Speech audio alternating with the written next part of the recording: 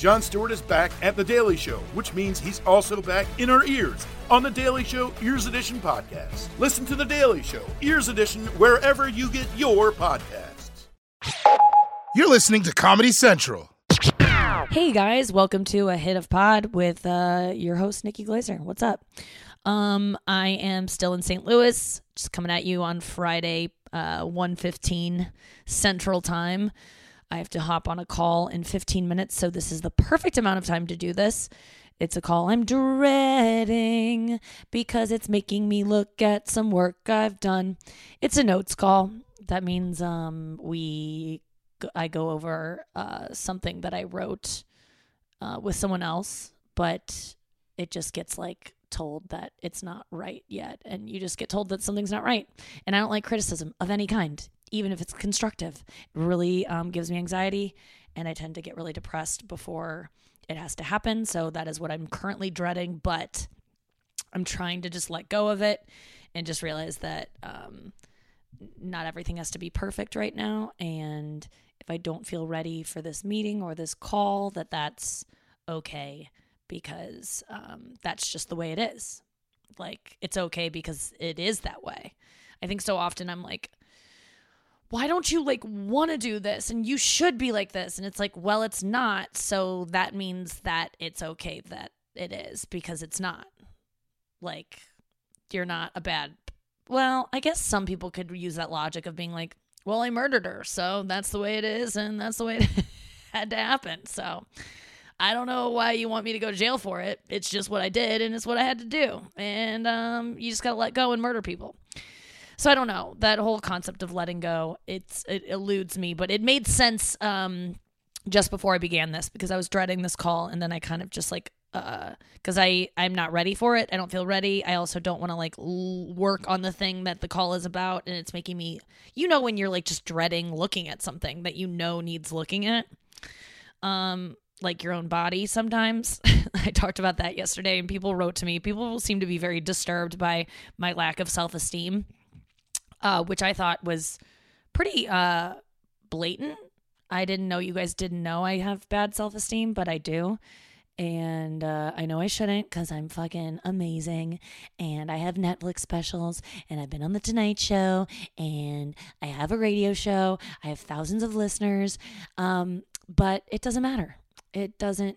If that worked to fix it, then it would be fixed, and it's not, and I can't help it. And it's not something I'm I'm getting out of it. I'm doing so many things I don't even talk to you guys about to get out of the way that I inherently feel about myself.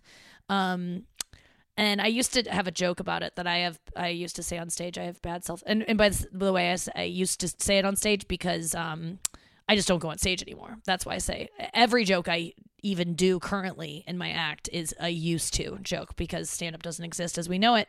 But I used to have a joke about that I was beginning to work on, where I said, I have low self-esteem because I actually, I'm a woman, so maybe I was born with it, or maybe it's Maybelline. It's probably Maybelline. It's definitely Procter & Gamble, whoever started any of these. That's why. But yeah, I've got low self-esteem, but that doesn't mean that I'm a bad person, which doesn't seem to make sense, because you would think that I would think, whatever. I just don't want you feeling sorry for me because you hear me say mean things about myself. I know that it maybe makes you sad, and maybe I should let some of that in when people write me and say it makes them sad. I should be like, wow, if it makes them sad, it should make me sad that I feel this way about myself. But it don't. Some days it does. Some days it would be nice to not think poorly of yourself, but there are some days that I feel immense relief from it. Anyway, what I am saying is that I love, love, love all the messages I've been getting from you guys. I've never in my life felt so, I don't know, that's not true. Not never in my life, but when I do meet and greet, sometimes there are girls who will cry, or even boys who will cry and tell me what I meant to them and what I mean to them. And it I really let it in and I feel it, because I know that I've been made to feel that way by people whose work I've enjoyed. So I do understand that I mean a lot to people, and that people think I'm pretty great, and that means a lot to me. And so thank you for your notes. They make me feel so good. Shout out to Julie in the middle of nowhere. She shared her story with me today, a huge long paragraph that was like so beautiful and so sweet. And she said that my mom probably appreciates the fact that I clean the kitchen even if I don't do it right. You're right, she does. And that was really nice to hear, Julie. But it was just nice to hear. She was like, I'm not your typical demographic. I thought you would get a kick out of a 53-year-old white chick who can so relate to you. Hell yeah, you're my demographic. Bitch, I am you.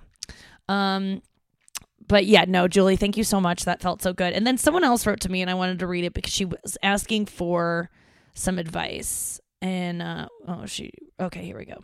She said, so I'm obsessed over you and Burns, Hannah Burner, and I've created in my mind that we are best friends. So as my best friend, I have to ask, how did you handle or get out of the depression slump? Like, I know it's something I know it's something that never actually goes away, but what helped you get out of the initial funk to where you were able to start healing in a sense? I have been in the worst depression funk as of the past 6 to 8 months that I feel so far gone, so I have no idea where to even start because nothing seems like it's even worth trying for. Was there like a moment, an event, a podcast, talking to a therapist? Like what helped start you feeling worth trying? I really hope you respond because I don't open up to a lot of people, but for some reason with you, she feels open. She said she was embarrassed for writing all of that. I told her not to be. Yeah, she says, and also, can you address like more into the meditation? Because like I tried meditation, but I just couldn't get into it.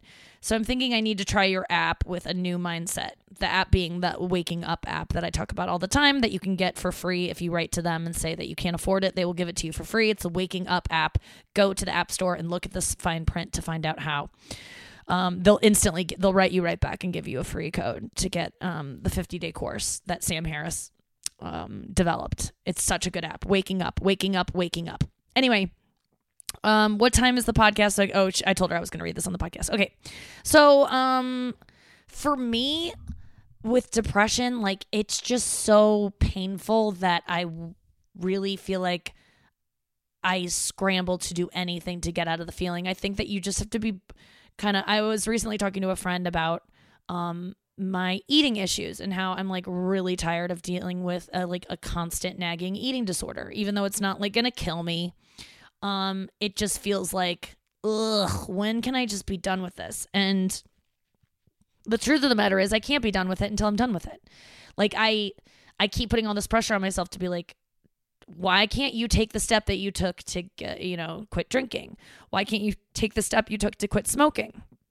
Why aren't you ready to take that step? And it's like, because I'm not. And I will be, or I won't be. But right now I haven't hit like what I think is my bottom with my eating stuff. However, I have hit bottoms with my depression where it's like, I just am so tired of feeling that way. And it feels like I'm going to die if I don't do something about it. And not in like a suicide-y way. Although those thoughts are ever present when I'm super, super depressed, like just the thought of it and just like just thinking of it, like kind of fantasizing about it, not even about doing it to yourself, but just like other people have done it. Like I have those thoughts when I get super depressed, and even though they're soothing, I just know they're like a symptom of something that is like, I don't know. I really don't know what was the moment that I was like, I need to get help, but I think it's just, you just feel so sad that you just there's nothing else you can do. And I would guess that the fact that you wrote me all of those things, like, seems to me that you are trying to do something. Like, you're actually, to the girl who wrote me this, like, this is you being on your knees, being like, what do I do? So my advice to you, if you're feeling super depressed, is to get a therapist or find a doctor who can prescribe some type of medication or maybe talk to you about it. Because I swear to God, as much as I don't want to admit that medication has helped me because I just want to be fine just meditating, and I probably would be if I really committed to meditation the way that I need to, I probably would be okay. But because I haven't, and because I just need a little extra help with medication. And I've been very honest about being on Trintellix, and then I've been honest with you guys about how I've been weaning off it because I just don't want to be on anything. And the truth of the matter is I'm suffering because I'm weaning off it. So I'm now talking to my doctor about getting on something else that doesn't cost me $400 a month because Trintellix doesn't have a generic brand yet.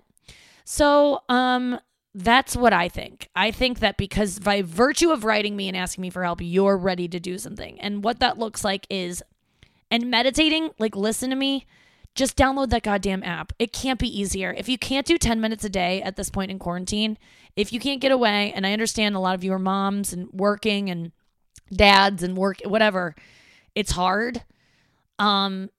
If you can't muster up 10 minutes, I just don't know how to help you. Like, it truly is 10 minutes a day and you just sit there. I have to go meditate after this, like after I have this call, and I really don't want to. I would love to skip it. I'm not looking forward to it at all. But I know that on the other side of it, and it's not that much to do, I will feel so accomplished. I'll just, whether it helps my depression or not, I'm going to feel like, wow, I did something that's hard. I'm reading this book by Glennon Doyle, which I really recommend to you, girl who wrote to me, forget your name. Untamed by Glennon Doyle. It's oddly enough, Reese Witherspoon just picked it as her book club, book of the month for the book club. So if you want to join me, you can easily catch up. Glennon Doyle's Untamed is what I'm reading. And it says in that, like, oh, what did it say that it was really going to bring this whole thing home? God damn it. I just forgot. I smoked too much pot. No, it just, like, I forget what my point is. I know that reading that book, though, has been helping me a lot. And it's been, like, making me realize that, doing hard things is where it's at. Like, she has some kind of slogan about hard things. Like, let me look it up really quick. I know this is unprofessional. I just read a whole thread in I subscribe to the Reddit thread podcasts, and they just did a whole thing like, what's your biggest pet peeves in podcasts? And of course I read it being like, what do I do? And one of them is like looking things up while you're on air. So I apologize if you guys don't appreciate this, but I think this will be good. Hard things. Let me just read the quote because it helped me. Because I've always said that about veganism. People are always like, I can't be vegan. It's too hard. I love meat. And I'm like, I love meat too. It's not easy.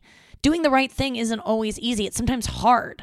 So doing the right thing for yourself we can do hard things. Oh, I thought it was going to be a lot more poetic than that. But we can do hard things.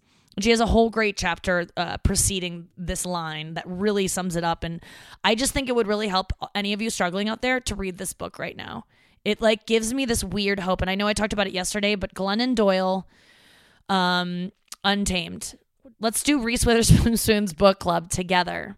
And if you don't want to do it, I'm going to keep referencing it and you'll have to put up with that. But seriously, I got to go and hop on this call. Hop, hop, hop.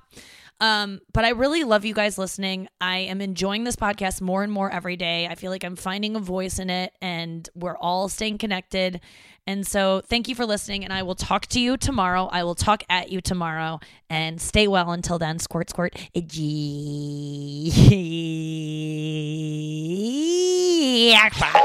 This has been a Comedy Central podcast.